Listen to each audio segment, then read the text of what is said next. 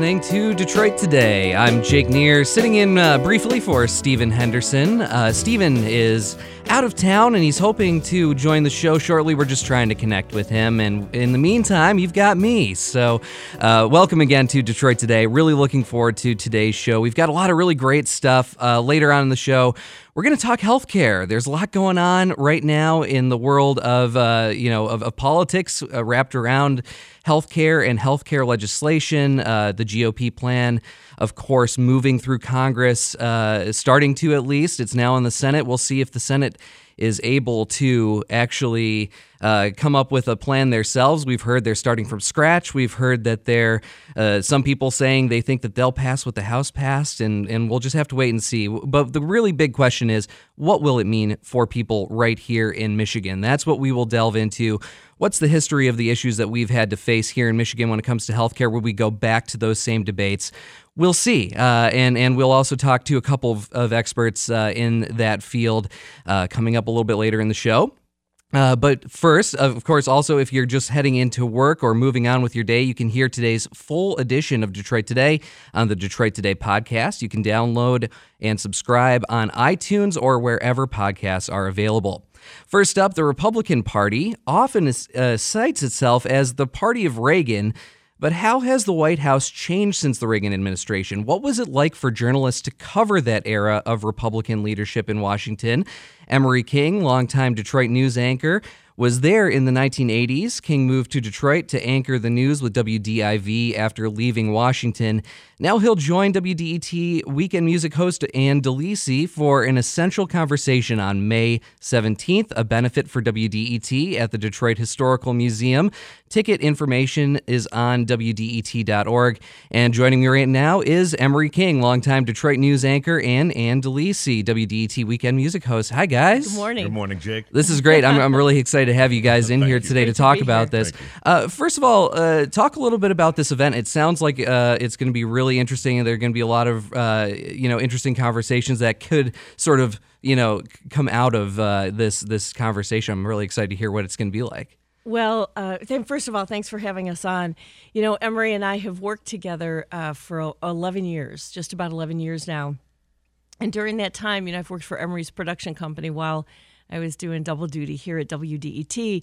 And I've heard so many incredible stories along the way. And I thought these are stories that people that know Emery and have been experienced his work many years here in Detroit might want to hear. And so we wanted to launch this new series called The Essential Conversation, where we talk to people who have these stories to tell and do it in front of an audience. And so this will be the first one. And there is a lot of ground to cover because Emery has lived a pretty incredible life.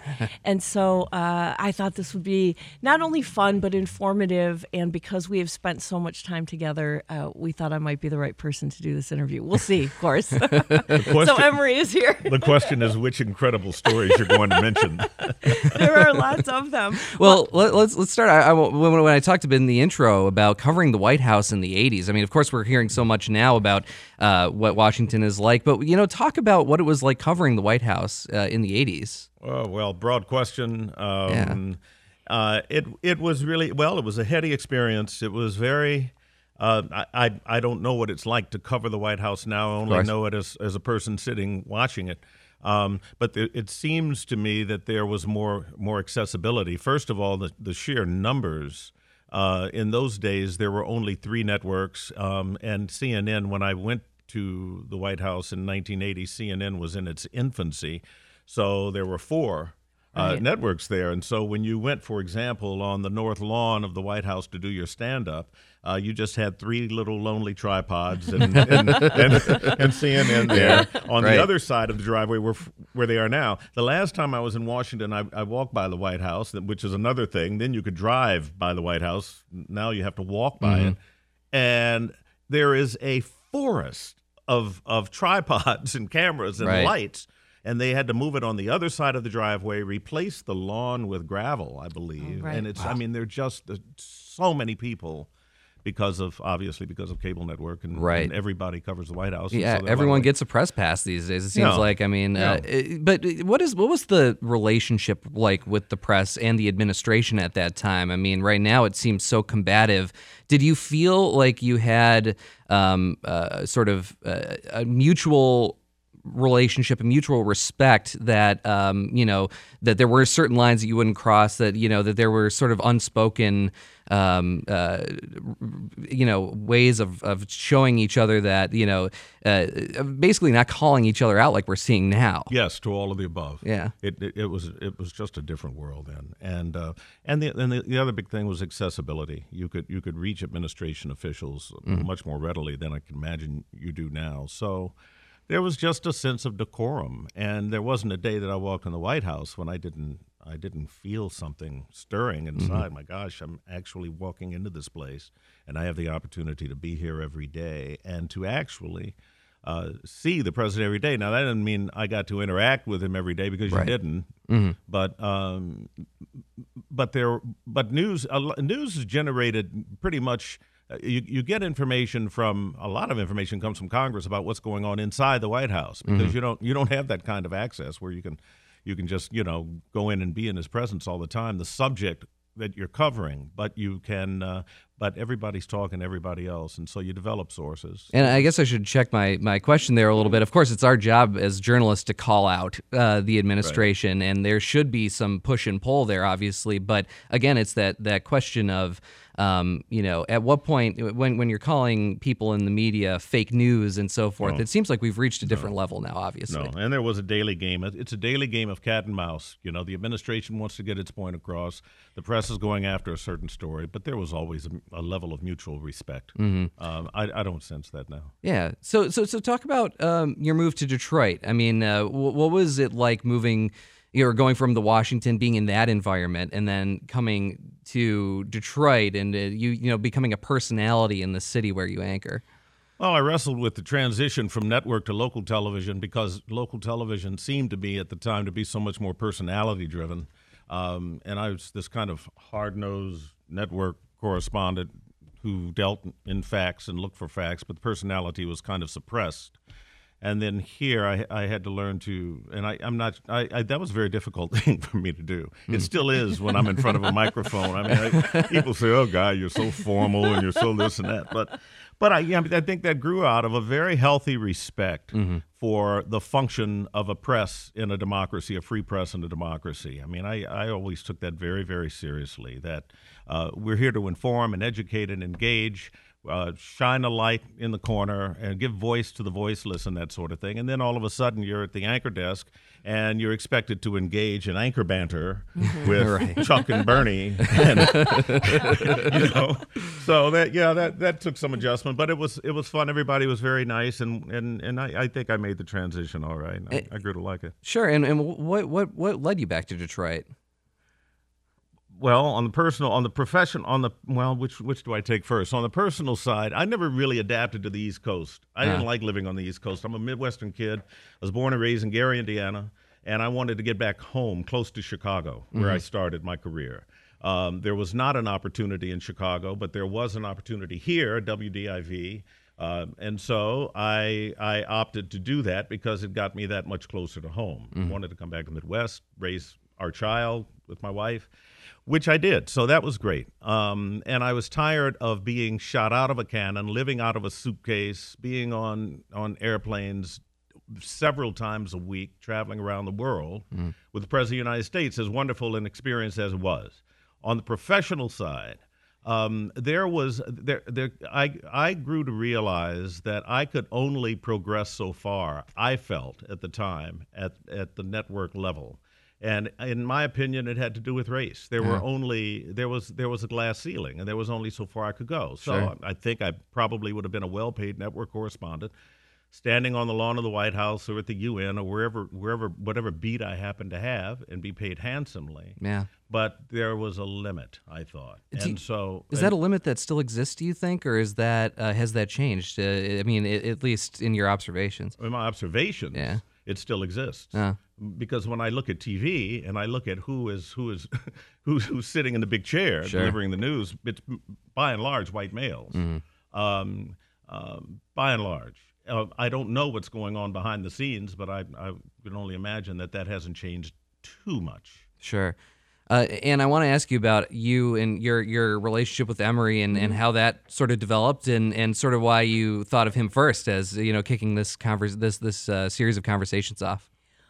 Well, excuse me, the night that we talk, I'll go into more in depth as to how he and I started. No spoilers. How he started. Excuse me, how we started to work together. But suffice it to say, I had, even though I worked in radio as a personality for many years, I was in management a lot. So I understood how things worked, and I had a certain understanding of production and certainly broadcasting. And when Emery took the job as the communications director at the DMC, a year after that, he realized that he needed assistance. And we met, and we'll tell that story that night. And he said, well, why don't we give this a try? I need some help with my company.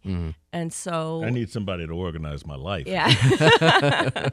And so I was good at that. I knew how to organize things, and I just knew how to do certain things that Emery needed at that time. But it's been such an interesting journey because there have been so many different things, not the least of which is his work with the Detroit Medical Center. We'll talk about the fact that at that time, Mike Duggan was down the hall from us, so we saw him regularly and interacted with him. But what it was like working on different projects, not the least of which is a series called Bridging the Racial Divide. I certainly learned a lot about race in Southeast Michigan, and how Emery approached that was pretty fascinating. We'll certainly talk about that night. And, in the promos that you heard, he and I have had a lot of fun along the way. I mean, there's no doubt about it. I mean, Emery's a very serious newsman, but he has got a wicked sense of humor. And, we laughed along the way, but really took on some very serious things during our work together. And like I said, Emery's got an incredible history here and an amazing life of stories to tell. And that's what we're going to do that night. And so we hope that people will come. I mean, this is a benefit for WDET. Yeah. Emery and I can sit at dinner and talk about all this stuff. We're going to talk about it at the Detroit Historical Museum on Tuesday, a week from tomorrow night. Or a week from Wednesday, a week from Wednesday night. And so we hope that people will come out, and I'm excited about it. I really am. Really quick before I let you guys go, I did want to get your sense, since you've both been here in Detroit for a while and have sort of seen how things have maybe changed in the last many years. I want to get your sense of that. We talked a little bit about on the national level what's been the shifts in the relationship with the press and the media. But I'm curious, about the media landscape here in Detroit. What are some of your observations about, how things have changed maybe over the last decade or so? What is different about being a local personality here in Detroit than when maybe you started? Well, let me be very candid with you and your dear listeners. Yeah. When I left news, I made a very clean break from that, and to the point where, based on some feelings that I have about how news has been managed, I mean the management, inside management, bottom line mentality, dollars, earning money. I got very disenchanted and I left. I didn't, right. and so I don't. While I carry that what am I trying to say? While I carry that moniker, newsman, right. Yeah. Right. And I've earned it, and I very much appreciate it. People tend to approach me, and they approach me as still being the news guy. There are people who still think Emery's on TV doing the news. Exactly, and who think my name is Mort Krim. Yeah. Well, still certainly a recognizable name and figure here in Detroit. And I'm very, very Absolutely. grateful to it. But to still get a back public to what figure, you're saying, sure. and I think I haven't watched local television news much. I hardly ever watch it. No offense, the former colleagues, but I've been a little busy. So I'll let you respond to that. Well, I've been occupied a different space than Emery has. It's very different. Emery's worked in news, and I've worked in music for a long time. I will say this about Detroiters: when it comes to local personalities, they are so incredibly generous and loyal. Oh my gosh.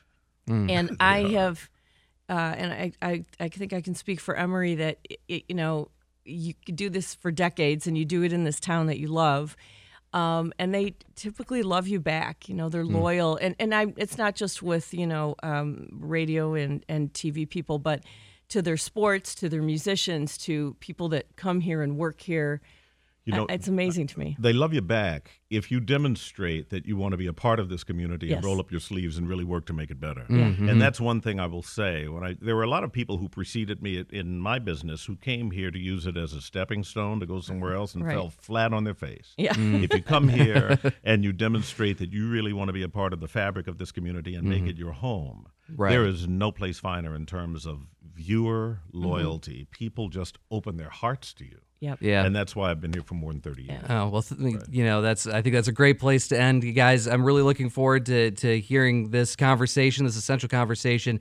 It's going to be May 17th, a benefit for WDET with Ann Delisi and Emery King. Ann and Emery, thank you so much Thanks, Jake. for joining us today. Thank you, Thank you Jake. so It's nice much. to be with you. Thank Thanks. you. Coming up, we'll talk healthcare. What does it mean here in Michigan if the federal healthcare law is overhauled? We will talk with Rick Pluta at Michigan Public Radio, as well as Marianne Udall Phillips with the Center for Healthcare Research and Transformation. That's coming up right after this.